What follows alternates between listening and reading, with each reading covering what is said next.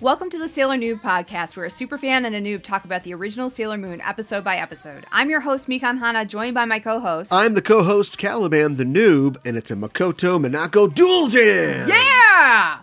We're a couple of magical people ready to moon crystal power make up this episode. I'm excited. Sailor Noob is brought to you by a teenage girl chugging 4 liters of love potion number 9. Oh my god.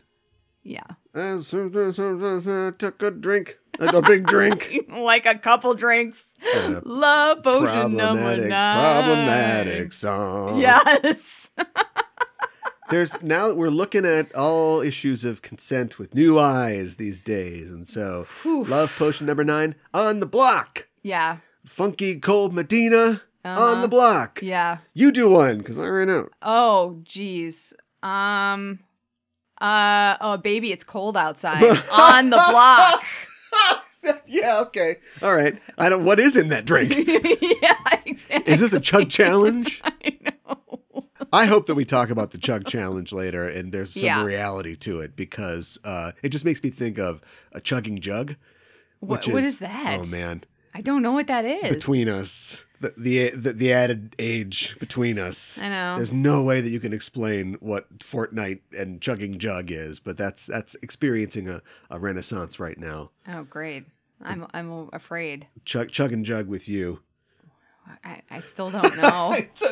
This kid, there's something, you drink jugs to get your energy back in Fortnite. It's a video game. Okay, sure. And there's a chug jug, and there's a big jug or something like that. It's the one that you want. This is all inference. I don't play Fortnite. And I'm more of a PUBG man, no. And a kid, this enterprising kid who's clearly like 11 or 12, right? The perfect age. He took Estelle's American Boy featuring Kanye West and did his own version of it with like these really clever, fun Fortnite lyrics. Okay. He did his own musical version of it. Okay, sure. And yeah. like I said, I don't know anything about Fortnite, but it's written in that way that you're like, okay, all right, you just cleaned out Tomato Town. Okay, I think I can understand what you're talking about, Sure. even though I can't, Yeah, right. So, yeah, and it's just like cute, and that's what I thought of when Usagi started chugging the thing. Okay. So, I mean, I guess completely shifting gears here, as I think a lot of you are probably aware of, because we wanted you to know why there wasn't a show posted last Friday. My sensei passed away.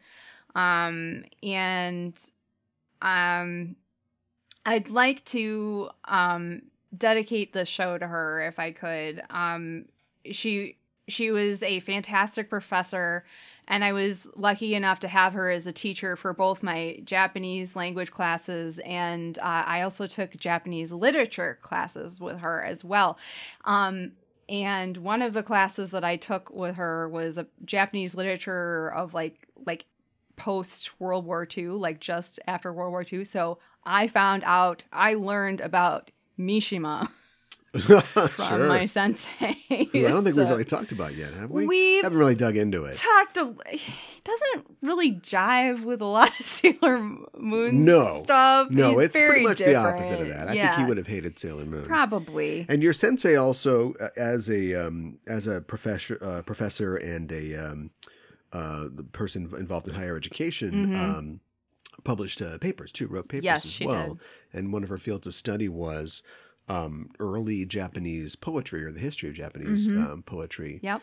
And lyrical work. And so, yeah, like she did a paper about poetry in the Heian period, the time of Lady Murasaki and the Tale of Genji and all that stuff. Yes. I was talking to a very good friend of mine who also had my sensei. And she took another one of her Japanese literature courses, and one of the things that they talked about was the Tale of Genji. And, talked about how Genji was supposed to be seen. And as my friend described it, he was basically supposed to be like the Fabio of his time. And like everybody wants to get with Genji, and like everybody, you know, and there was this one character who she couldn't remember the name of, but like basically Genji had loved and left her, and she just was like really ticked off and like, you're a jerk, and just like kind of basically told him like, you're a jerk. And then fast forward some time, and then my friend and my sensei were in Japan on a trip together, and they went to, there's actually a Tale of Genji museum. Okay, I was waiting for amusement park, and I'm like, oh boy. That would be something. Get me in there. Right?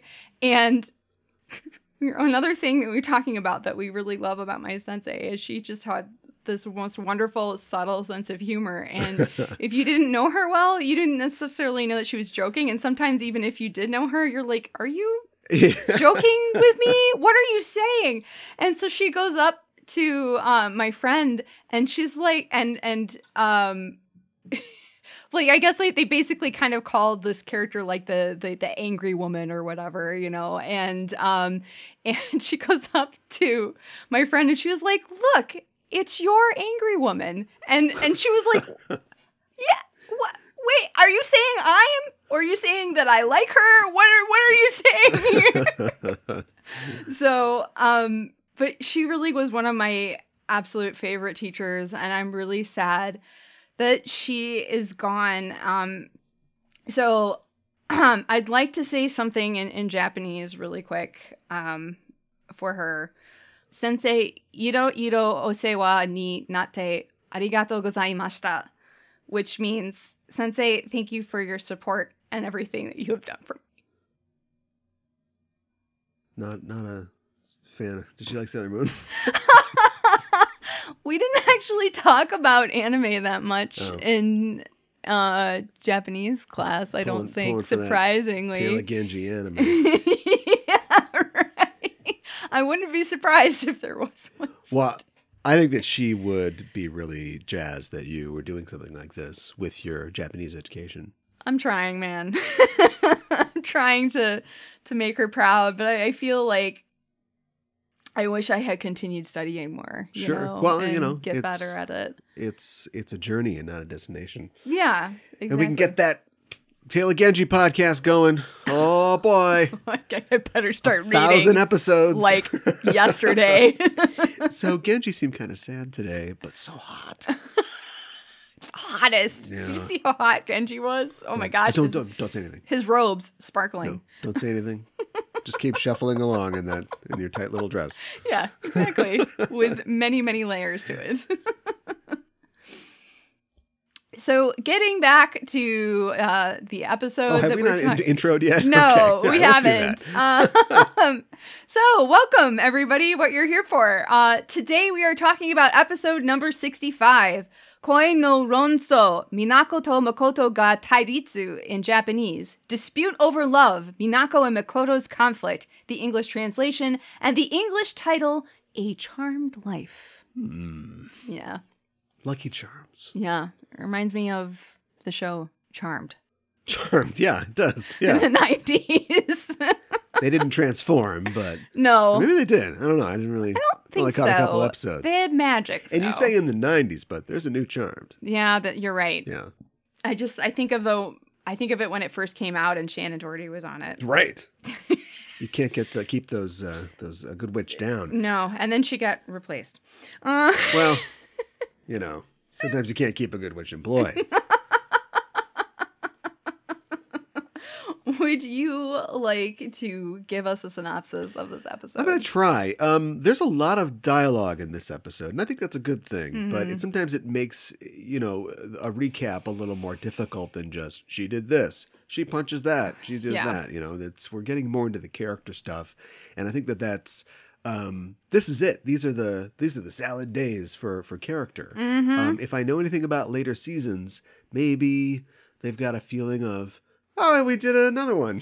But there isn't necessarily a lot of places to go with the characters at that point. So that's where we are. We're in the weeds, but in a good way as far as character development goes. And we get that with two of our characters specifically in this episode as we begin on a Tokyo summer morning. You can tell it's morning because we're getting those prismatic lines, those God rays, those sunbeams coming in at a shallow angle from one side of the screen.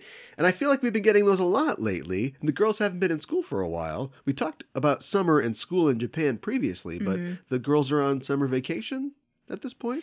That's a really good question. I don't feel like the show has confirmed that one way or another, but it's entirely possible. The show also, you hear cicadas at the beginning of this episode, which is, you hear them all the time in summer in Japan. Yeah. So I think that they probably are.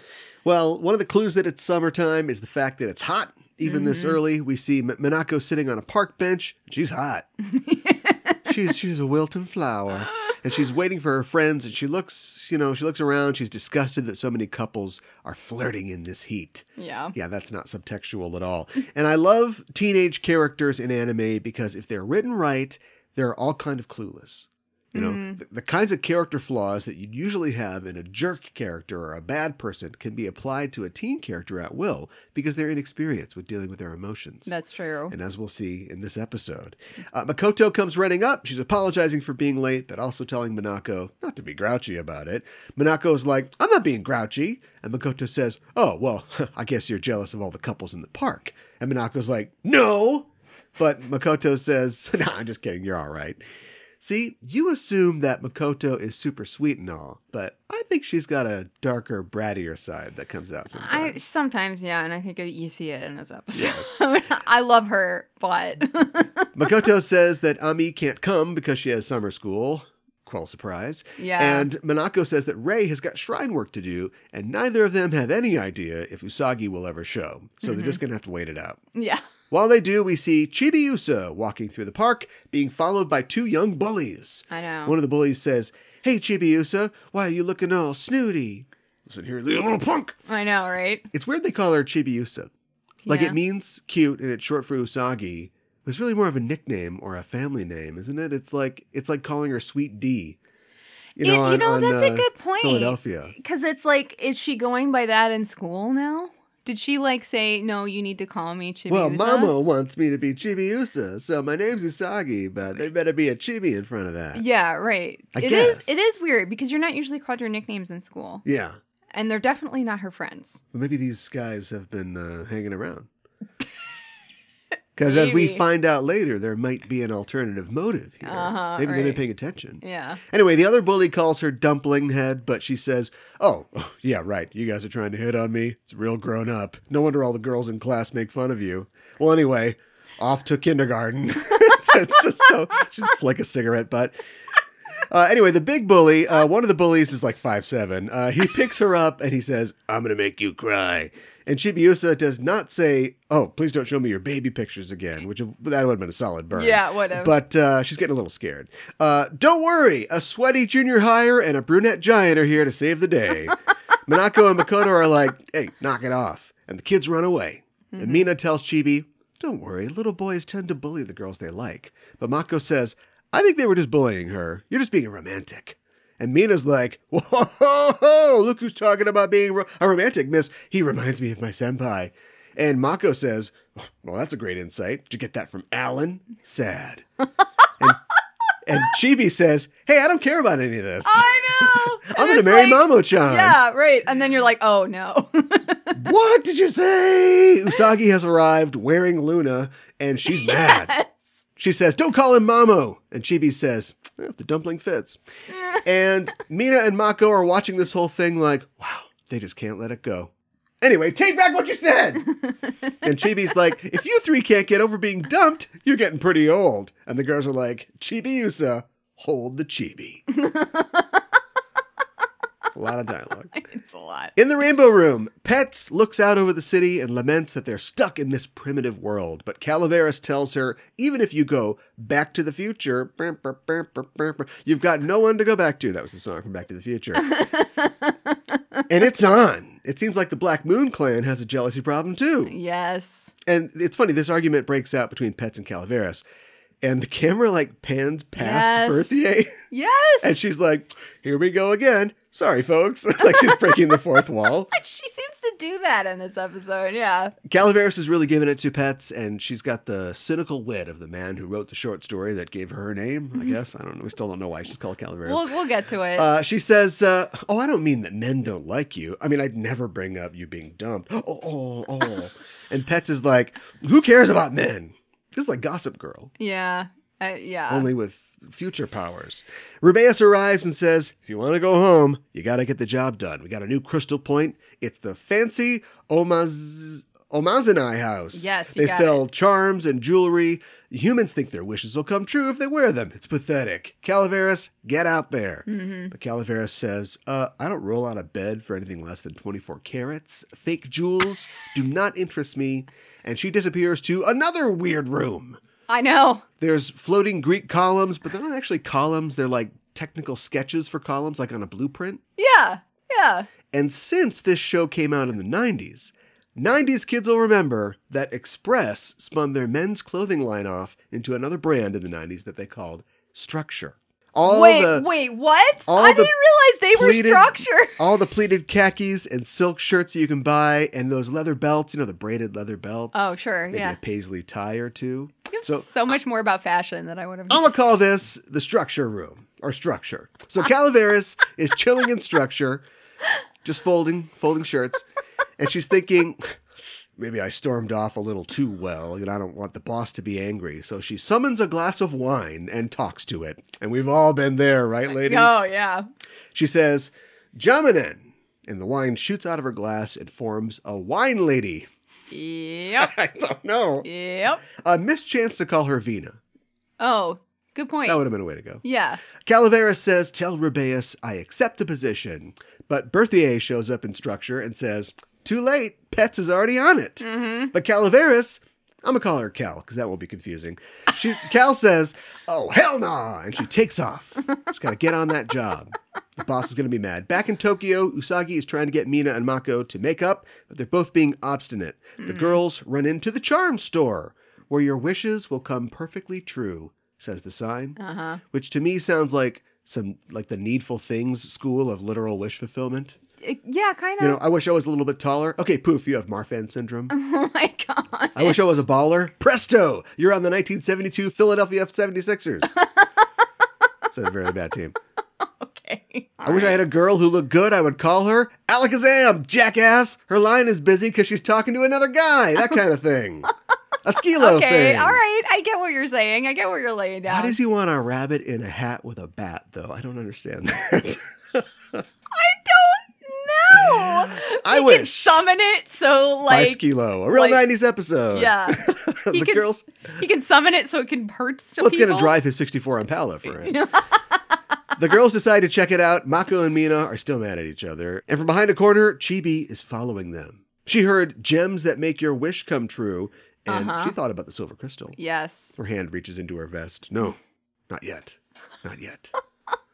We cut to what is presumably the back room of the shop where naked women are suspended from the ceiling by some kind of web. And here's where I checked that the right anime is playing. I guess these people are the staff of the store. Yes. And Jaminen has taken care of them. Yes. And of course, we're going to need their clothes. I believe that is what's happening, yes. Under things they could probably have. Probably, you would think. Jaminen is made of wine. Just get them hammered. They'll be like, I forgot this. I know, right? I'm going to the break room. In the store, Pets and Calaveras are posing as the store clerks, and they're trying to get girls to buy these gems. The girls buy the gems, and they wish for love, but they immediately become full of hate. Yes. So, good move there. Yeah. In come the girls, and Usagi is loving all the charms. She's going back and forth. This one makes you better at your schoolwork. This one makes you prettier. Until she sees the Chug Challenge. Mm-hmm. A giant bottle of love juice. Ew. And if you drink the whole thing, I don't know, your love dreams will come true. Yeah, right. It looks like Ecto Cooler. It's in this big, I Dream of Jeannie bottle. Yes. Luna thinks even a dumb kid would never fall. Oh, no, there she goes. I know. And Usagi's like, she's drinking all the Dumb Bunny juice. I know. Oh. So if just for Return one episode, of Dumb Bunny. we just say this is Dumb Bunny 10. Pets and Calaveras tell them, hey, if you guys want love charms, the good stuff is in the back. And they usher them into the good stuff room. Usagi's pretty excited about all the charms, but she really wants one that'll help her get her love back. Pets shows her a gem, and before Usagi can pick it up, Minako and Makoto both reflexively go for it. They grab it, and then they're like, "Oh, why? I don't even think about him anymore." And we pull back, and Pets and Cal are like, "Bingo, we got some fish here." We cut to outside where Chibiusa is looking in the window, and somebody comes up behind her and says, "Freeze! Don't move." Chibi does not immediately spin and start firing, but she turns and sees that it's Mamoru, who has no idea how close he came to going to that big Genghis formal wear in the sky. Oh, no. It's 90s. Back inside, Usagi's like, I want to buy everything. I want to buy everything. And Calaveras is like, all right, let's close the deal here. What can I put you down for? But there's a moment happening here while Usagi is flailing all over the shop. Yes. Minako says to Makoto, your senpai didn't know what he was giving up. You deserve better. You're a good friend. And Mako says, aw, I'm already over him. And Pet says, me too. Something happening there? Yeah. Makoto says, he was a nice guy, but I can do better. And Mina says, I'll try to find somebody better too. Just a note. Mina, apologize first. I know. I know. But the important part is we're all made up. Yes. And they both think, well, for Usagi, there's only Mamoru. But Chibiusa says, Mama was mine. I know. She's appeared in the back room, and Mama was with her. And Usagi's like, oh my God, it worked. But Mamoru's like, I forgot a thing, and I'm going to do that, and I'm out of here. And he leaves. Outside the shop, he's like, seems like I'm destined to keep meeting her. Yeah. Yeah. That You has think? been established already. I know. It's catching on. Near the store, Ami and Rei have arrived and are looking for the girls. And inside the store, Chibi is going ham on Usagi. It's your fault that he left. But Usagi says, he left because you're a spoiled brat. It's your fault. No, it's your fault. It's your fault. It's your fault. And Pets is like, shut up. And Cal says the quiet part out loud. We got to deal with them or the plan will fail. Yeah. And Mamoru's like, plan? Yeah. You just said a supervillain word. Yes. Pet says, love is stupid. And Makoto says, did you just say love is stupid? I know. Spoiling for a fight here. And Pet says, it is stupid. Wish on this gem already and hate men like me. Cal summons Jaminen, and they both reveal their couture looks. Minako says, Usagi, get Chibi out of here. But Chibi's like, I'm not going anywhere with her. The villains surround them, and Calaveras says, I feel sorry for you. No, you don't. No. But you have to die. But Minako says, not so fast. She's got a fire extinguisher, and she sprays the villains with it, filling the room with obscuring smoke. And that's not really how it works, but it's fine. Not really, but within the world of the show, Yeah. sure. And Mina and Mako use this chance to use their star power to transform. Jupiter says, falling in love is a young girl's prerogative. And Venus says, in the name of the planet Venus, I'll punish you. Yes. The bad guys say, I'm Pets, the most beautiful. But Cal says, LOL, no, I'm Calaveras. Way hotter. And Venus and Jupiter are like, these guys they're not a good team. I They don't know. work well together. I know. Pets shoots black lightning at them, and Calaveras wraps her whip around Venus's neck. Jammy wraps up Jupiter, and I don't like where this is going. No. Pet says, love makes women weak. But Jupiter says, wrong. Love gives us courage. Pet says, yeah, fine, whatever. And electrocutes Jupiter. But that's when a burning mandala frees Jupiter and Yes. Venus. Mercury and Mars have arrived. Jupiter and Venus are going to show them the power that comes from love. A sparkling wide pressure. Yes. And a Venus love me chain. Yes. Pets is like, hey sis, let's split. Clean this up, Jaminen. In the back room, Usagi has locked Chibi in the bathroom, and she transforms into Sailor Moon. She runs into the store and sees all four Senshi strung up by Jaminen, and she wonders if she's in the right anime. Jami's about to cut her with her wine blade. I don't know. Yeah. Wine blade technique. It's a her arm, T1000 like, thing. yes. This is post Terminator 2. Yes, that's what So, it is. Yeah, exactly. she's gonna T1000 her, but Sailor Moon is like, wow, I don't even get to say my lines. Okay, and gives her the MPH, and she's dusted. Before she dies or goes offline, whatever happens to a droid, Jamie screams, Ojama! Yes. Which I bet we'll talk about later. Yes. The girls are free, and Chibi pops up from behind the counter like, what? I know. So how much of that did she see? I'm sure none of it, because I keep harping on this every week, but I've just given up. Later at Pizza Coffee, the best place in town to get hot mozzarella-filled Java, the girls are having a bite, except for Usagi, who is back on her love juice chug and grind. Yeah. I'm going to drink all this and be with Mamo again. Yeah. Ray is like, don't be stupid. But Usagi says, oh, you're being mean. Wow. I know. Yeah, exactly. That's my barf sound. I know. You have an excellent barf sound. All over Ray. And as we pan away, we hear the waitress say, excuse me, you're not allowed to bring your own drink in. I know. It's such a great line. What's the corking fee on a big jug of dumb bunny juice? Yeah, I know, right?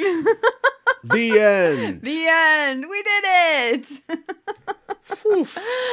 Oh, good job. Stuff's getting worked out. Yeah. Any questions? I like that it's kind of a stealth Minako jam. I know it's a Minako. It's a Minako Makoto jam. Makoto episode, but Minako's the one kind of getting everything done. Just be very heroic. They get a lot done together, but Minako really shines. I love both their new powers. Yes. Those names are train wrecks, but that's okay. You have to scream something ear catchy. So the Love Me chain is something that you will see in different iterations of Sailor Moon. Like, I'm pretty sure that it shows up in the live action Sailor Moon too. Sure. And it's interesting because I think we saw in this one, it can, it's gosh, what is the word? It's you can attack with it, right, and bind your enemy. Yeah, they don't. Both of them just kind of do them, and they don't really have any effect. They just make the villains go, oh, okay, right. We're not ready for this. But like Makoto's, she's kind of like throwing a lightning ball, sort of. Yeah, it then, looks like a frisbee to me, almost like a or lightning maybe frisbee. Yeah. And then, of course, Venus has got the sort of a whip. And then it made me realize, oh, I just figured this out. Like, they're like, the Black Moon Clan is like dark opposites to the Sailors. Yes, exactly. So is it another set of villains that we're eventually going to have to, feel for and empathize with? I don't know.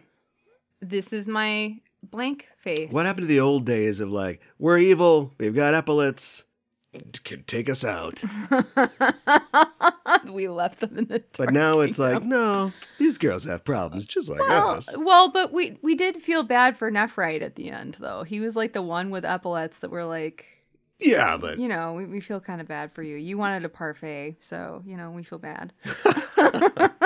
He's the exception rather than the rule. Yes, yes. But because they have human emotions, they may be human, I don't know. They are jealous. And of course, jealousy is a big part of this episode, yes. An emotion that's felt. And it affects like the bad guys and the good guys. Mm-hmm. But I like the fact that it shows our girls rising above through the power of friendship yes. and love. But I was just thinking, is there an asexual sailor? Because they might be the most powerful one. Because love wouldn't affect them. It's like how the Vulcans cured all their Wow. societal ills. They Yeah. suppressed their emotions. Mm-hmm. And if there's a sailor that doesn't waste time getting jealous about stuff and just goes, star killing attack, like right away. Just like, all right, so you guys want ice cream. I know this. Let's go. That is I know their emotions. fantastic question. Makoto says in this episode that love makes them stronger, and Yes. I agree with that. But what if we tried just trying to kill the bad guys? Let's try to be more like the Vulcans and suppress those emotions. Yes. What if we didn't get too wrapped up in our senpai? What if we took our love obsession down a couple notches? Yeah, we don't have to be so. We don't have to go hard all the time. I know. I think you bring up some good points. I do want to, you've already kind of done this, but I want to have a moment of appreciation for Minako. My favorite sailor? You think so? Insofar as like, I think Usagi kind of has to be your favorite sailor because it really is her journey. I mean, it is. I've seen shows where the main character is annoying and I like other characters, but it's so well done. And she's, I really do like Usagi a lot. But if I had to just say, put her aside, maybe Maybe Venus? Maybe Minako. Yeah. Yeah.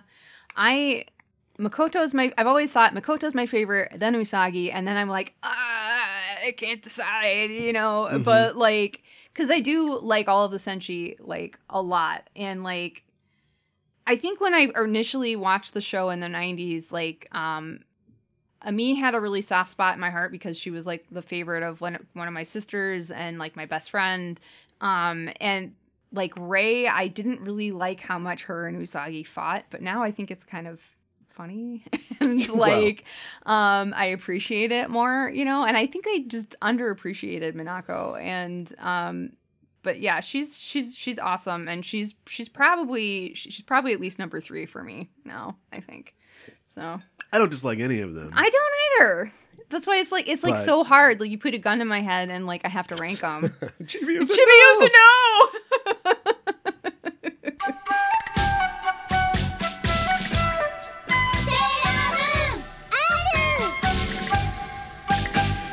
How would you describe Just Enough Trope? We are the Just Enough Trope podcast. I'm your host, Caliban, joined as always by my co-host. Hi, I'm Mikan Hana. Oh no, does this mean they can hear all the things I yell at the TV during Downton Abbey? Why did you do that? How do you plead? Let the game begin. Yeah, check these fresh moves. Oh! Don't shoot man in face. This isn't the Save Gotham fundraiser. It's the Chill Family Reunion.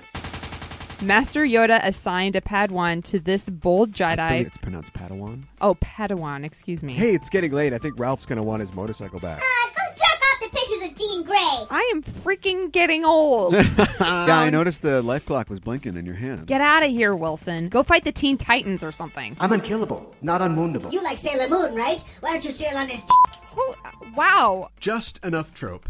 News, reviews, and geek fondue. Every Monday on the Just Enough Trope podcast network. Loving me never have a say. You so sorry. What?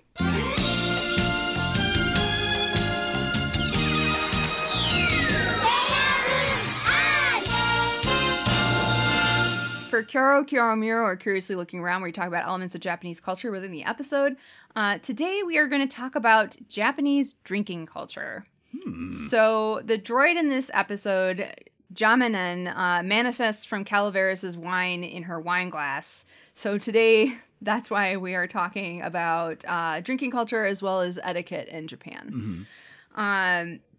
So drinking alcohol is a pivotal part of Japanese culture. Drinking parties, known as nomikai, are a frequent activity that are utilized to strengthen both business and social relationships. Nomikai. Yeah. Nomikai are a part of the culture of most places of employment, from schools to nightclubs. They are most often in restaurants or izakaya, usually with everyone seated at one large table or occupying a separated section of the venue. An izakaya is a type of informal Japanese bar that serves alcohol and snacks, and typically izakaya offer a lot of small plates for your party to share. It's very similar to tapas. It's kind of that's the way I think of it. It's like a Japanese tapas, and there are izakaya restaurants in the States. Yeah. So they're great, but anyways, very popular place to go for nomikai. Employees are usually expected to participate to some extent in various nomikai, as it is considered a social aspect of work, although it is not expressly required. This is like, hey, we're going out. Hey, we're going out, everybody. Come on. You're coming out. You're coming. Come on. Yeah, but it's like almost even more so. Yeah. And even more so. So parties focus on the bond between coworkers as a group and are not considered private or somehow non-work related. So they're considered work related. So it's almost like you're missing a meeting. Some companies play softball? Yes. Yeah, so attendance does not necessarily imply that a person will drink any alcohol. However, and attendees generally pay a set amount for the food, drink, and venue regardless of consumption. And leftover money may be put toward organizing the next nomikai. The nomikai fund. The nomikai fund. Yeah, exactly. The student version of the nomikai, which happens at universities, is called a kompa, and generally they're more relaxed than nomikai, and they have some kind of different characteristics. And that was basically established during the Meiji period. and it basically focuses on the custom of members of the same class or dorm drinking together to deepen their bond of friendship. And these gatherings were largely restricted to members of the same sex until after World War II, and then the mixing of sexes became increasingly more common. Huh. And there's like, I don't really want to get into it right now because we have a lot of other things to get into. But if you want to look into Compa more, there are a lot of different versions. There's a lot of different drinking games that they play, and God. it's extensive. Well, anyway, back to freshman chem. I know. Most nomikai, with the exception of the end of the year, which is Bonenkai, which means forget the year party. Chemically. Yeah.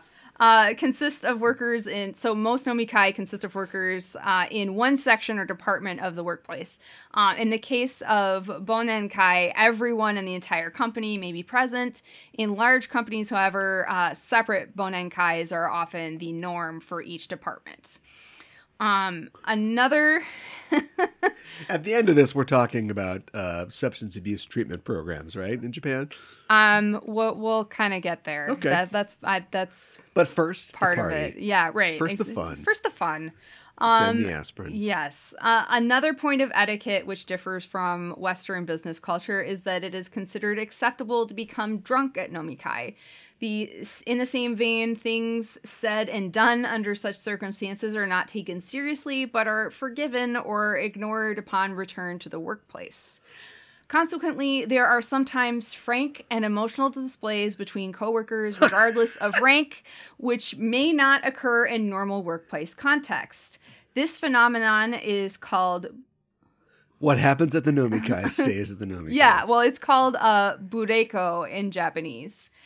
The courage of drunkenness or something like that? What's bureko mean? It basically literally means no punishment on rudeness. No punishment on rudeness. Like, from what I've Who read... wants to kiss my wife? Seriously, you can say, like, really offensive things to superiors. You can strip naked. You can throw up all over the place. And it will be forgiven and never talking about again. And we just move on. Right. And then, like, maybe we don't invite him to the next No, one. I don't think that that's even a thing. Oh. But so the Japanese utilize drinking together as a way to initiate and consolidate relationships so much that there is a term for it, nominication. Nominication is a combination portmanteau. I think, yeah, it's my favorite Chili Peppers Yes, album. right. Japanese term nomi meaning to drink, and the English term communication. Employees are able to be more honest with their superiors or coworkers, or perhaps bring up an idea that they were previously not very confident to mention. Just good luck explaining it. You know? Yeah, right. So we restructure the whole tree. You're just drawing on napkins the entire time. I need more napkins. On the other hand, it is generally regarded as unacceptable to pressure people into drinking alcohol or consuming more of it than they want. Participants may drink non-alcoholic beverages or leave a glass full to signal that they are not willing to drink any more alcohol. Then no one will offer to fill it. However, people have been pressured to drink, or at least felt obligated to continue drinking past their limit. Sometimes they are afraid that they won't be considered for a project or a promotion if they stop drinking. So it's not problematic, to say the least. Yeah. Just green tea for me. Thanks. Yeah, 10 green teas later. Yeah, 10 green There's teas not a later. single oxidant left in my body. Nomikai often go very late. Sometimes they will go to a couple of different bars, and it has like different names for it. It is not uncommon for participants to get very little sleep and show up at work the next day tired and hungover. This is socially acceptable. However, it is not acceptable to be late or miss work the following day due to being hungover. So you cannot do that. You don't plan anything big after one of those? That is a fantastic. As long as it's cool. question. Like as long as you come in, they've got like half the lights turned off, and everybody's just kind of wearing sunglasses, watching cat videos. no on YouTube. sudden noises. Yeah, Yeah. and then big chicken finger like lunch Right. for everybody. Yeah, Right. There you go. When you go out drinking in Japan, it is considered rude if you start drinking before everyone else in your group gets their drink and there has been a toast. So you wait for someone in the group to do a toast and say kanpai, which literally translates as empty the cup or glass, and is the Japanese equivalent for cheers. Sure. There might be a speech or there might not, but you make sure to raise your glass. Clicking them is optional but encouraged.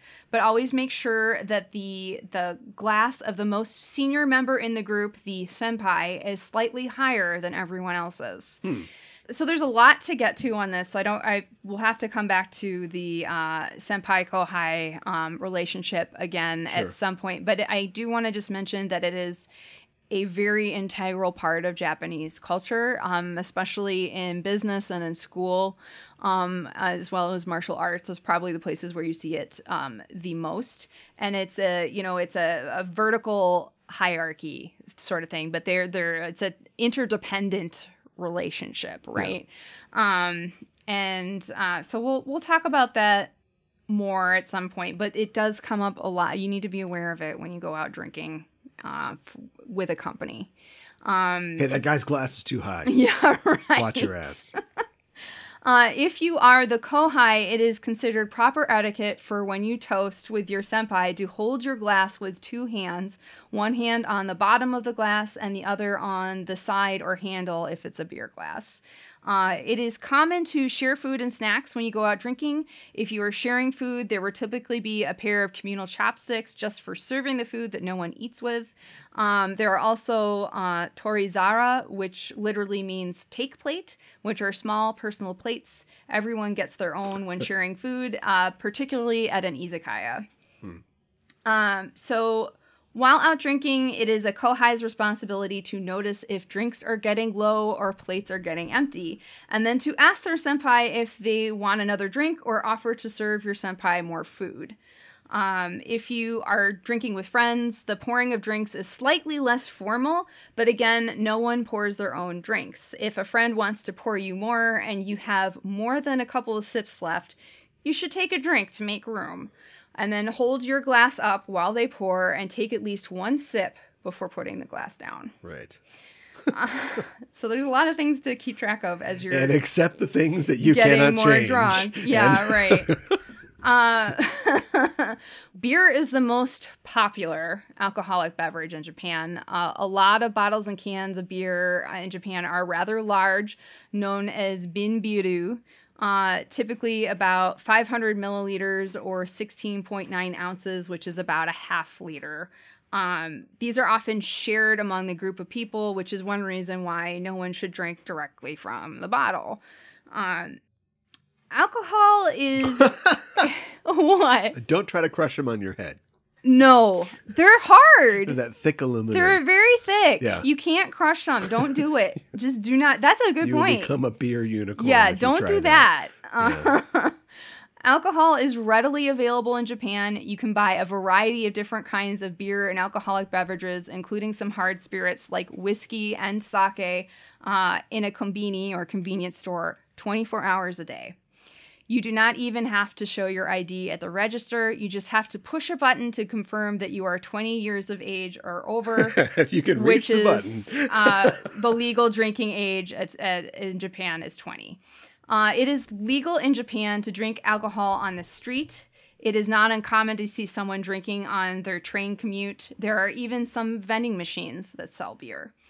Unfortunately, underage drinking is a large problem in Japan. I couldn't imagine why. Because it's readily available and they don't check ID. A high percentage of junior and senior high school students have had some experience with alcohol, with carting being somewhat uncommon and beer vending machines are not. Not all machines check your ID before purchase either. Some of the older machines, they don't. And they take cash, so they won't even be able to trace it to a credit card. Right.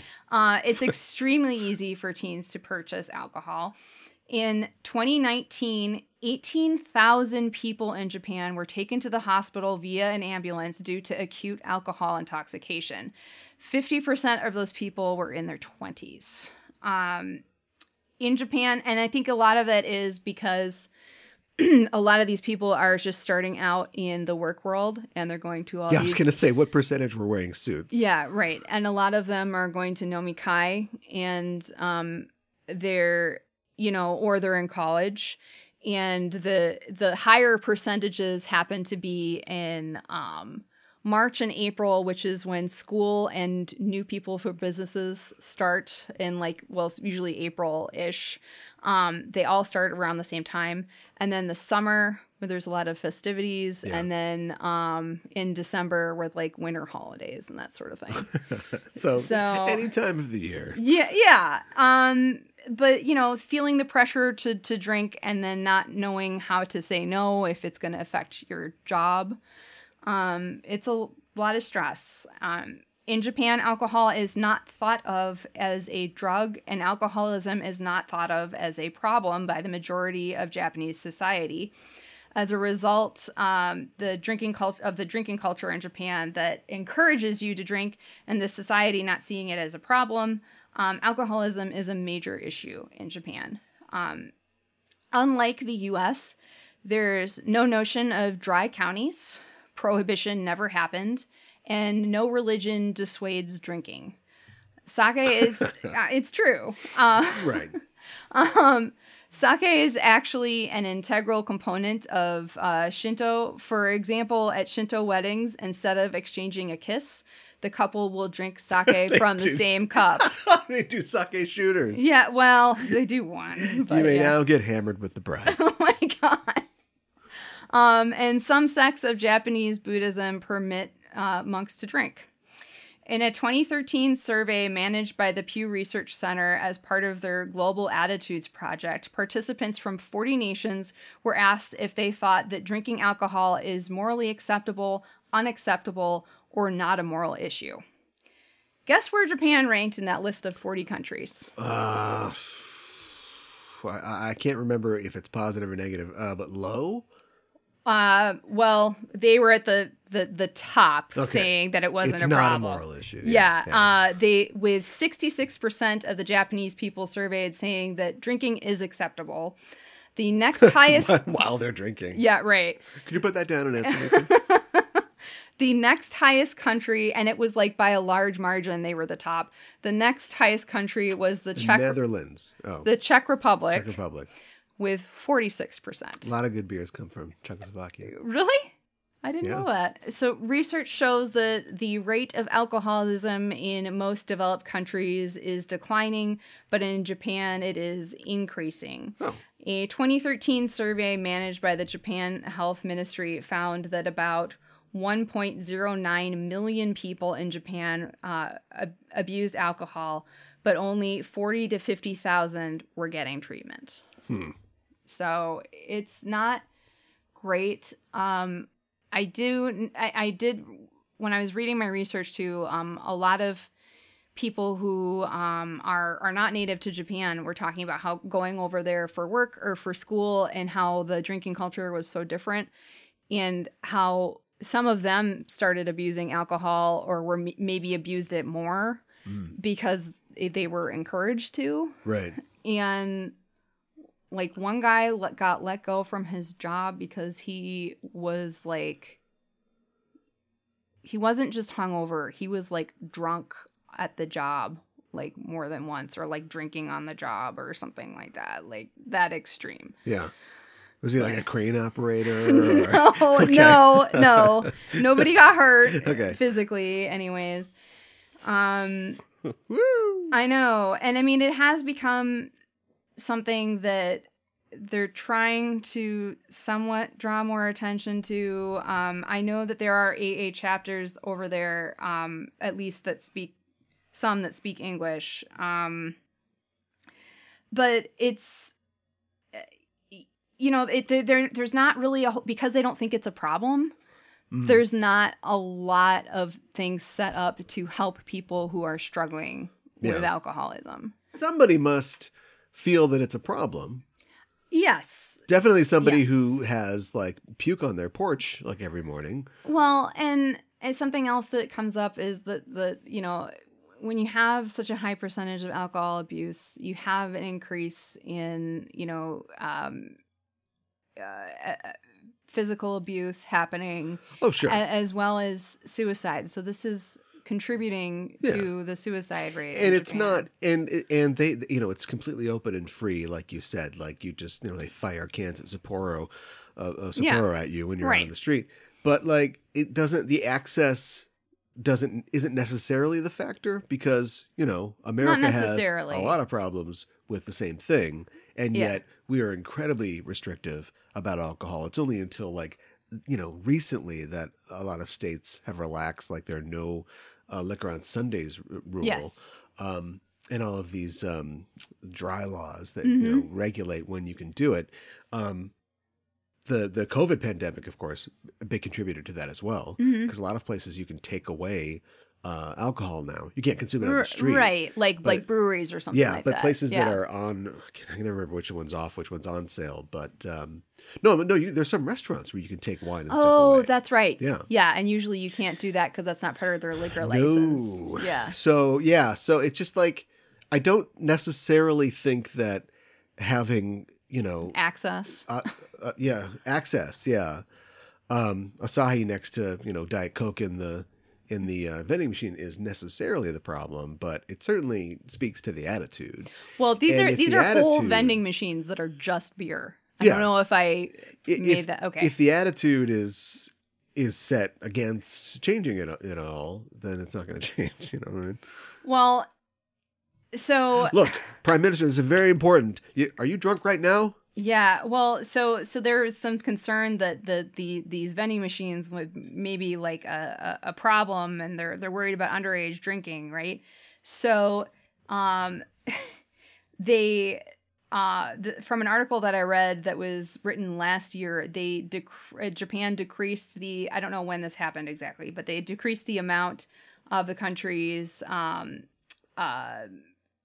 beer vending machines from 200,000 to that was 25 years ago now, to have been decreased over the years to 15,000. But Okay. they didn't get rid of them. Right. They're still available, and you can literally buy beer from a vending machine or the kombini and just open it, and then you can drink it from the can on the street. Sure. You know, nobody bothers you, nobody says anything. It's No it's paper completely legal. There's no law that against for drunk and disorderly in Japan. Really? Yeah. And then you see like these we've seen a couple of like these there are these pictures that have kind of gone viral of these business, mostly men, because you don't typically see women passed out alone on the street, but they're Well, their getting- boss isn't like force feeding them alcohol. well, they get force fed alcohol too, and some of them get really sick. But they, these people in business suits passed out on the street in these weird positions because they've had way too much to drink, and their friends or coworkers just leave them there. Or maybe they were traveling home alone and they just, they're like, I'm sleeping here tonight. Seems like a good idea at the time. I don't know, but like I saw some things like people were like, well, maybe there's a lot of shame in Japanese culture. Oh, really? And shame is like a motivator. So I read something that was like, well, I think maybe people are starting to realize that this is a real problem, and because they feel shame about seeing all of these business people in suits passed out on the street. Well, yes. And it's like, I could see that. Yeah. The pride of the Japanese workforce, Yeah. Right. just in the rescue position Yeah. on the concrete. Yeah. So there has been kind of like a shift, and there have a lot of colleges have things in place now where like they have some sort of program where like they're trying to discourage people from forcing people to drink too much. It's a good idea. Yeah. I have a solution. Yeah. You send them all to Goose Island. Okay. Yes. Yeah. you gotta- You should. Now you Okay. got to explain Okay. an inside joke. So, All right. Mika and I were traveling for business. Uh-huh. We were going to the Comic-Con in Seattle, Washington. Yes. The Emerald City Comic-Con. And of course, you know, being on the West Coast, there are a lot of Asian Americans. There's a lot Yes. of Asian immigrants and Asian business people, and you know, Yes. it's. But we were in the airport. Yeah. And we were waiting for our flight at the terminal, waiting to board. And this was a terminal that was had some international flights as well. Mm-hmm. And so we decided to eat at a restaurant Mm-hmm. to pass the time. And I don't think this is anything special. I mean, I think it could have been branded as anything, but this particular restaurant was, you know, just regular burgers and fries. But it was Yes. sponsored by Goose Island, which is Yeah. I wouldn't call them a microbrewery. They're a little bigger than that, but they are a beer brand and like a small brewery. Yeah. And so we were finishing up and we were just paying for our thing. We were getting ready to get, you know, ready for boarding. And as we were leaving, this guy comes in and he sits down, and I immediately pegged him as a Japanese businessman traveling Yeah. on business. Young guy. He had young guy, younger than us, Mm-hmm. and very nice suit, roller bag. And he sits down and he puts his bag over there and he gets all ready to go. And I'm like, oh, he's going to have a little meal. Uh-huh. And the server comes up and he says, you know, hi, I'm your server. You know, welcome. Here's the menu. Let me tell you about the specials. And the guy's like, mm-hmm. And then just about ready to go, he says, I'll be back in a second. Oh, can I get you anything to drink?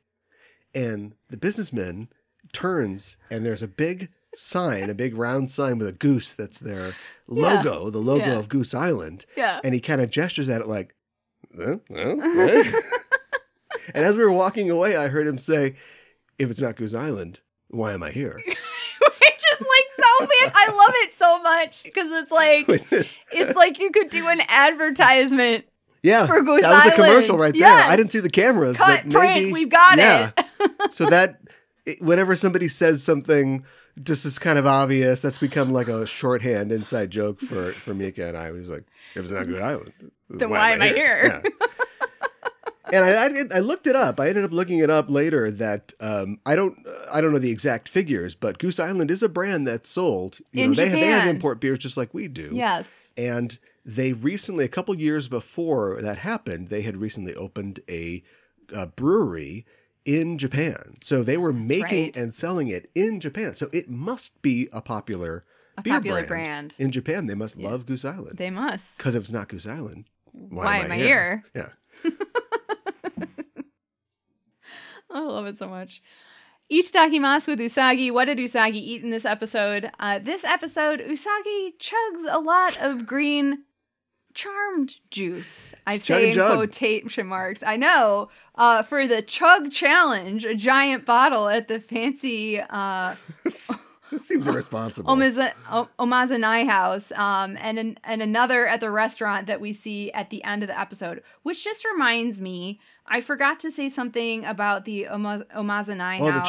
The charms. Before we got into everything else. Yeah. So the store name is Omazanai. It's not an actual Japanese word, but it's referring omajinai, which is a good luck charm.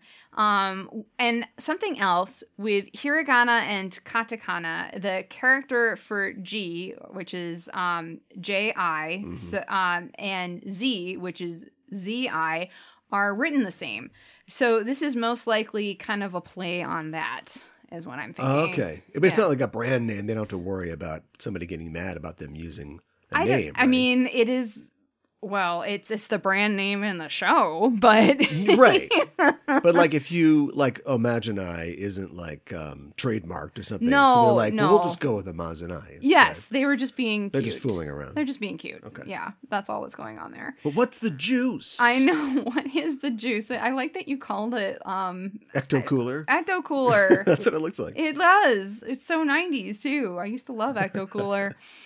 This show, hey, it's the 90s. This I show's know. all about the 90s. I know. At the restaurant, everyone else is drinking some sort of orange drink, maybe an orange soda. Also, the name of the restaurant, which you mentioned, is Pizza Coffee. And there's a statue of a clucking chicken above the sign. Yeah. What? I know. Is this That's this the mascot of Pizza Coffee. I know. Is this the kind of restaurant that makes so many different kinds of food that they wonder if you make anything well? Pizza, coffee, chicken nuggets, banh mi, sushi, etc. It's like Streets. I know. There's this random, I don't know, they must be a chain, but there's a restaurant that started a couple years ago near where I live called Streets. And I was like, okay, Streets, this is a sports bar, around the streets. Yeah, sure. But then they also have, smaller signs that show all the things they do. And it was Yes. like burger, tacos, gyros, pizza, banh mi. Yes. And it was like, we love options as Americans. Yes. But I think there's a hard and fast rule, which is the more things a restaurant does, the worse it does each one of those things. Right. So I never ate at Streets. No. But if you're not streets ahead, you're streets behind. All right. You were just waiting. And then, of course, the server at the end says that she can't bring in any outside drinks, which is such a nice touch because, you do get that a lot in restaurants. Feeling Gauge, we rate a baddie 1 to 5 dark stars, 5 being the most wicked. The droid in this episode is Jamanen. The name Jamanen references and is a rearrangement of the Japanese term for manager or manager in Japanese. In other words, instead of manager, which is Manejaa, it's Jamanen, which is Jamane.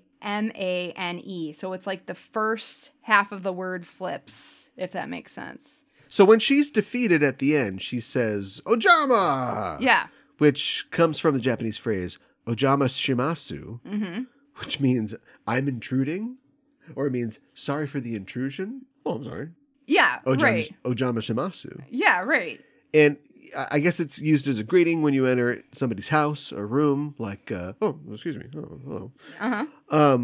And the term jama is also used to describe an obstacle or someone who is a nuisance or in the way.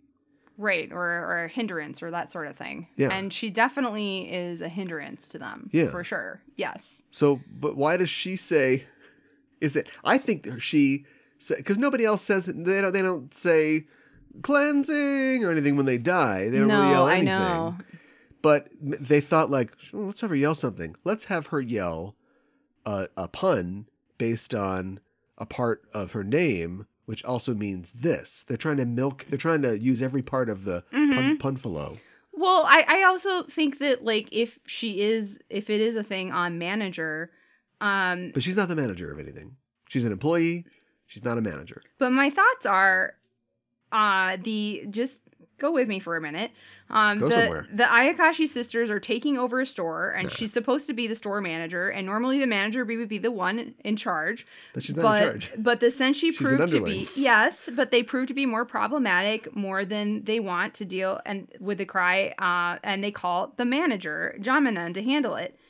And then like she says what she says at the end, and it's like I didn't do what I was supposed to do, that sort of thing. Is it possible too that we're barking up the wrong tree, and then it's just a play on jam because I was she is thinking a about that jelly-ish too. character as well. Yeah, right. But it would be like the English word jam. But yeah. If you want a let's say rabbit hole to go down, there is Jammin' and Fic online. Mm-hmm. It's not surprising. Yeah, it is adult. Also and not surprising. And I don't know, but there's probably art too. So fantastic. Just saying. if you want it, people got a certain you. impression from this character. Yes. Going off of that, should we go into her character design? Sure. Not much there. No. She is shiny and red. Comes from wine. Even though she comes from the wine, she's very sticky and stretchy and has a jelly-like appearance that is able to stretch and contort her body in many different ways, including her sword, knife, hand thing that was very T2. And she has bright green eyes. Her hair is styled into 2 long jelly pigtails. And of course, her professional yellow bow tie with her light green Black Moon Clan jewel in the center, which is just... The bow tie is mwah. the bow tie is very service Yes. professional Yes. type thing. Yeah. Yeah, exactly. Does Calaveras just keep Jamanen in a wine glass? I have like so many questions. That was the wine glass, if you're an optimist, was half full. Has she been drinking Jamanin? That's another really good and horrific question to ask. Was she thinking about drinking Jamanin and then she was like, no, I guess I will work today. And then she calls her out. Hold off. Yeah. Oh, man. I really like that her character is able to stretch and contort and change herself very easily. And she seems really powerful. I also like that she comes from wine and the only article of clothing is her little yellow bow tie. I think that she's really effective and is holding her own with the Senshi until Sailor Moon arrives. So I'm going to give her 4 out of 5 stars. Huh. No. No? No. Like 2. Okay. She's confusing. She is. has a bit that is stolen from a very good movie, which is, Steal from the Best, but it doesn't do anything with it other than push us into ecchi territory. She's got a blade she never even uses. And even though she gets a drop on Sailor Moon, I don't know how. It's sort of like in a comic, how could a guy be flying through the air and deliver an entire sentence about what he's going to do to Magneto? Like, is he flying for like 30 seconds? And another thing, Magneto, I'll tell you, I'm going to get you when I get over there. Apparently he's really far away. And so, she even attacks quickly, and Sailor Moon's like, there's a lot of kind of meta bits and fourth wall breaking in this episode, but Sailor Moon's like, I guess I don't get to give a speech, as she's like firing up her moon halation. So not even really effective. Just good for like tying women up. Not great. Which isn't great. And they didn't do anything with it. What if she, I know we can't like get these kids hammered, although I know they do get hammered in later episodes, but like what if she diffused herself? What if you touched her and you got a buzz? Or what if she poured herself down your throat? Okay, back to those fics. Okay. But anyway, it gets really it's just a bunch of really stuff fast. that I just don't want to deal with. Yeah, so I'm gonna say 2. Okay, that's fair. You couldn't have given her body detail and then she morphs into wine like a 90s energy drink commercial. Sure. Yeah. But instead it's just like, don't worry about it. She's just jelly lady. Yeah, I She's know. jelly lady. She's a jelly lady, and she's got a little bow tie. It's great. Yeah, right. So we know, which end is up. Yeah, yes. I mean, is that to emphasize the lack of clothing, or Yeah, which is more nude? Just nude or nude with a bow tie? Yeah, exactly. Yeah. Ask the Chippendales. Yeah, no kidding. So I wanted to talk a little bit more about Calaveras really quick, because we see her a little bit more in this episode for more significant face time, I guess. And her name in Japanese is pronounced Kadaberasu. And she is named after the mineral calaverite. Calaverite or gold telluride is an uncommon telluride or gold. I'm going to go to Telluride someday. That and Toronto as well. Yeah, right. The TIFF festival. Yes. But Telluride sounds pretty good. Yeah. Am I saying it wrong? It's a film festival. I know it. I know. It's a telluride of gold. It's a metallic mineral with approximately 3% of the gold replaced by silver. It was first discovered in Calaveras County, California in 1861, and it was named for the county in 1868. The mineral has a metallic luster, and its color ranges from a silvery white to a brassy yellow. It is closely related to the gold-silver telluride mineral sylvanite, which contains more silver. And then I also wanted to talk about Calaveras' outfit. It is again inspired by couture. Her gold-plated bodice, which looks like armor, red necklace, armbands, and giant gold hair bow are inspired by the couture design from French designer Christian Lacroix, his fall-winter 1992-1993 couture line. The bodice especially looks like Lacroix's design with the ribbing details, corset boning, and buttons, except on Lacroix's design, they are gold instead of red.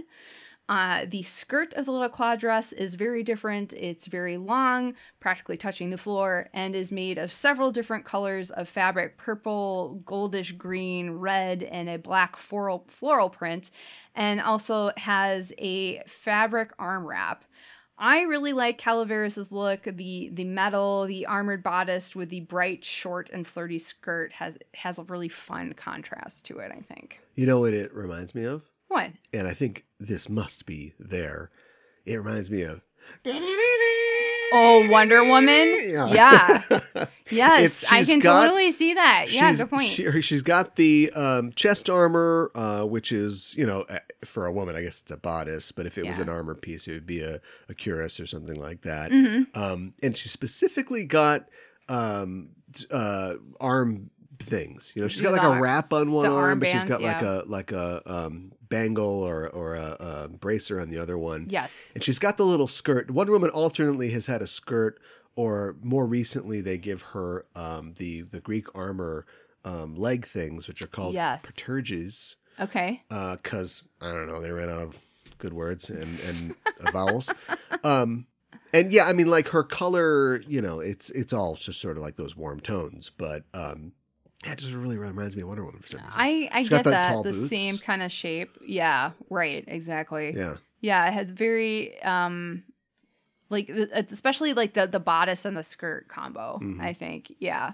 Yeah, no, I can totally see that. And I would not be surprised if that was part of the inspiration as well. And thinking about that, I just realized now what Pets has reminded me of for a long time, which is the White Queen from the X-Men series. Oh, yeah. Okay. Who, they just basically, just draw her in underwear. That's fine. Pretty much. She fights in underwear, but she generally has she doesn't wear a skirt or a dress. She usually has like a bodice or bustier, I suppose. Sure. But she's usually got like puffs or something like that, feathers. Like fur or feathers. Like a boa, or just like a neck piece and shoulders. And gloves, and just a very kind of slinky kind of look. Yeah. So Pets I don't know. I'd have to imagine that, like, people that draw anime or also maybe draw manga or are comic fans, and these influences kind of sneak in.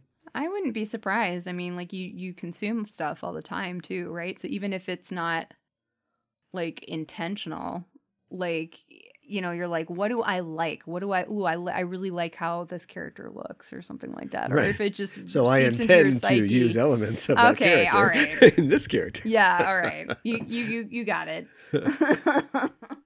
In Subu or Dubu, where we talk about the most interesting differences between the sub or the dub. In the dub, the droid Jaminen's name was changed to Jelliex. Jelly. Jeliex. Jelliex. Jelliex. I don't know. From Jelliex 2. Yes. And in the dub, Calaveras is renamed Avery. I have no idea why. Huh. Like printer labels? Yeah, right. Good point. Avery Brooks? I don't think so. I don't know. Huh. I know. All right. To be continued. Yeah, I think I've seen other fans critique this too, but like... Well, I mean, Pets. Well, Deke and... she's a country mile ahead of Pets. Well, Deke and like Cloverway, the names that the English names that they've picked for the dub characters, it's like, why? Like Makoto's name is Lita, which it's not a bad name, but it's not a common name. So I don't know, whatever. In the original anime, Pets demands that Usagi and Chibiusa stop arguing as Calaveras told Pets to calm down. In the Deke dub, Pets demands that Usagi and Chibiusa leave the store as Calaveras told Pets to calm down. They will need the girls to finish their mission. So the wording gets changed a little bit. And Pets is asking them to leave. We got instead of- sales totals to make. Yeah, right. Close the deal, Pets. Yes. In the dub, the scene where the actual jewelry store workers are seen unconscious and tied up in the shop's back room is cut. Obviously, yeah, there's implied nudity and they took their clothes, and probably also it's a kid show and there are people tied up. Pushing this thing where, like, I get it. They're not waving a wand. It'd be cool if they threw like a piece of technology down. All the crystal points are empty lots, and they're like, Sure. throw a thing down, and it goes transformers into like a store or something. But they're taking over businesses here. I don't know if this is like a parable about capitalism or retail or something, but they have to take these places over. But the girls, our girls, never interact with the people who are kidnapped. They never do anything. You know, we started this whole saga with Luna just running in and going, "Oh, I found and freed all the people in the basement that you never saw." Right. So it's like, you could just cut that line and it wouldn't matter. And we never really ask ourselves where these stores came from or if they're real stores, would we? But the show seems to want to push that Yes. these are real places that the Black Moon Clan is usurping. But it refuses to follow up on that in any way. So, No, like, it's true. they don't even save the girls in the back in this one. They're going to go, well, I guess we learned the true meaning of love after all. And 2 minutes later, like, some naked women are going to go, what happened? And they're going to just come out of the back room. Yeah, I know. So, like, why bother? Yeah, good point. And I don't think we would really The question multi-story freezer at Bob Floyd's, the TARDIS freezer, is like chock full of like frozen victims, I guess. I know. People who got too close to the store. Yeah, or you know. employees. Yeah, well, the droid kept hiring employees. people, so you're not working out. Stack them like cordwood. Oh my God. Hiring, now always hiring. Next. Yeah. Oh, jeez. At Bob Floyd's. Oh, that's really terrible. In the dub, the edited stock footage of Jupiter Power makeup and Venus Power makeup was utilized instead of editing the new transformations. In the dub, That's a sloppy dig. yeah. In the dub, Jupiter's attack sparkling wide pressure was called Jupiter Thunderclap Zap. Thunder Zap. Fixed it. Yeah. Fixed it. You're welcome. Yeah. In the dub, Venus's attack Venus Love Me Chain was called Venus Love Chain and Circle. Okay. Yeah. So, they're just powers, whatever. It's not a big deal. But I like the, and we don't necessarily see this in Monaco's character, but I like the implication of, you know, it's a love me chain. Yeah, I know. Because she is Venus. Venus is, you know, the goddess of love. love and beauty, but also is her sign is a mirror, you know, and the narcissism is baked in. And so I like the love me chain. Well, and I like that it's like little glowing hearts too, you know, Yeah, and they like, it's girly. It's super girly and it comes up and it's like circling her and then she like is able to fling it out, you know, it And it looks turns really into ninja cool. stars and sinks into the enemy's flesh. No. That is the Ghost Rider from Marvel Comics. Oh my gosh. Okay. Now we're up to where we rate the episode. I like that Minako and Mako forget that they're fighting and they remember and stop talking to each other. I like that Minako extended the olive branch to Mako first. And what she said to Mako as well. I really like how they pull together to fight as a team, just as Pets and Calaveras are bickering. There's also some really great comedic moments in this, especially enjoyed Usagi chugging the love potion both times. I do really like the episode, but I wish that Mako and Minako had their own episodes where they got new powers. So I'm going to give this episode 4 out of 5 roses. Jeez. I'm going to give this episode a provisional 3 out of 5 okay. roses. Speaking of roses, I like how Tuxedo Mask, I know, not really in this one. Mamoru just leaves. Yeah. And that's it. And Tuxedo Mask is like, I'm the defender of Sailor Moon. I don't really care if you guys get like molested by a wine monster. Yeah, what the heck? So, yeah, interesting. And here's why it's provisional, because I appreciate the continuing of the development of the relationship of all the main characters. Like we said at the beginning of the episode, there's a lot of dialogue in this episode, but it is going towards deepening the connection that these girls have. I also liked the face-off we had a double face-off, a tag team match against our two bad guys and our two good girls who both got new powers, but of course it was sort of crammed together. Yeah. And I liked the drinking the dumb bunny juice. Yeah. But otherwise, we've had several episodes where girls go to buy trinkets that will make their boyfriends love them more. And That's then very it does true. something weird to them. This has already happened. That's true. And there are, I think, still a couple unanswered questions in what's going on here. This isn't quite a marking time episode, as I've complained about before, but it does seem kind of weird that we have to do 2 in 1. Right. Why don't they get their own? Maybe they're trying to avoid what I was complaining about before, which is like 1, 2, 3, 4. Then we'll get a 1, 2, mythology 3, 4. episode. Then we'll do something else. Yeah. So I'm looking forward to good stuff in the future by kind of a wheel spinning episode this week. And that's why it's a provisional 3. Okay. All right. My English title this week is Mako and Minako's Quarrel, Fight for Love. My title is Do No Charm. Oh, that's But there's no doctors in the episode, so bad. it's Good. not really all that great. Oh. Next episode, we are talking about episode number 66. Usagi no oya go koro? Kare no sankaku kankei in Japanese. Usagi's parental love, the curry romance triangle, the English translation, and the English title, A Curried Favor. No. The, well, yeah, I guess. It's growing on you. It's a favor. It's curry. You just say a curry favor, because it's not like I've taken this favor and I have fried it up with a blend of spices. Right. You just say a curry favor. Mm-hmm. And then that's a pun. Right. Using the actual word isn't a pun, like changing, well, that's not actually what a pun is. But anyway, it's not a play on words if you don't use the words that are... Right. Okay, I anyway. understand. All right, we'll get into it next week. No, Yeah. Never mind.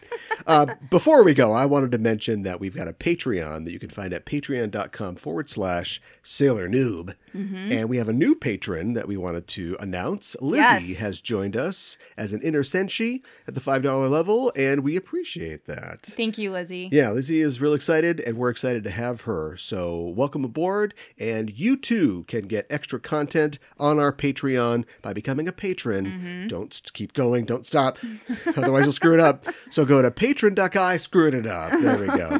Patreon.com/Sailor Noob and join the team. I also wanted to mention that I don't know if this is in response to what we had mentioned before, or if it's just natural because we're doing a good job, but we've been going up on those iTunes charts. Yay! We mentioned this before a while ago, and we've been kind of fluctuating, but we're at number 7. Get this, number 7 for anime and manga in Canada. Yay, Canada! So, Canada. Yes. You love yourself some Sailor Moon, and we love that. And then we're at number 23 for the animation and manga charts in Great Britain. That's awesome! Yeah, so... I love it. I don't know why we can't crack the U.S. charts. I don't know why either. I mean, we're on the charts. We're just not very high. We're not very high. But yeah, so we're excited about that, and we wanted Yes. to thank the listeners for putting us there. Yes, thank you so much. So leave a rating and a review. Yes, leave a rating review. Well, we appreciate it. We appreciate all of your support, and we're excited that you're excited and that you're on this journey with us. Yeah. So thank you for Here being a part of this. In the weeds yes. of season 2, I as I know. called it before. But yeah. I do, provisional rating aside, I am liking where we're going. When you say provisional, is it What gonna, a great time to ask me about this. I know. I was just thinking about it more. Is it going to go up or down if depending? If this doesn't lead to anything, then it goes down. Okay. Right? Okay. You never give somebody something a provisional because they're doing a super great job. Do you know what I mean? It's like, whoa, you saved that entire busload of nuns. But there have been times Here's where you're half like, of a candy bar. No, you give them the whole candy bar. there have been times where you're like, I'll give it a provisional if this character comes back, and then I'll take it away if they don't come back. So. Yeah. Well, like I said, the character that is coming back in this case is something built on the things that we're seeing in this episode. I mean, we didn't even talk about the suggestion that Pets is nursing a broken heart herself, and who that could be and how that could factor in. So, like I said, if they build on the foundation they set in this episode, because it's not always exciting, it's not always a thrill to lay track, but if we send the train over it, the Silver Bullet Express, then we got Kampai. We got something good. That's right, Kampai. Well, that's our show for this week, and the Name of the Moon will be punishing you next week with another episode of Sailor Noob. Kampai!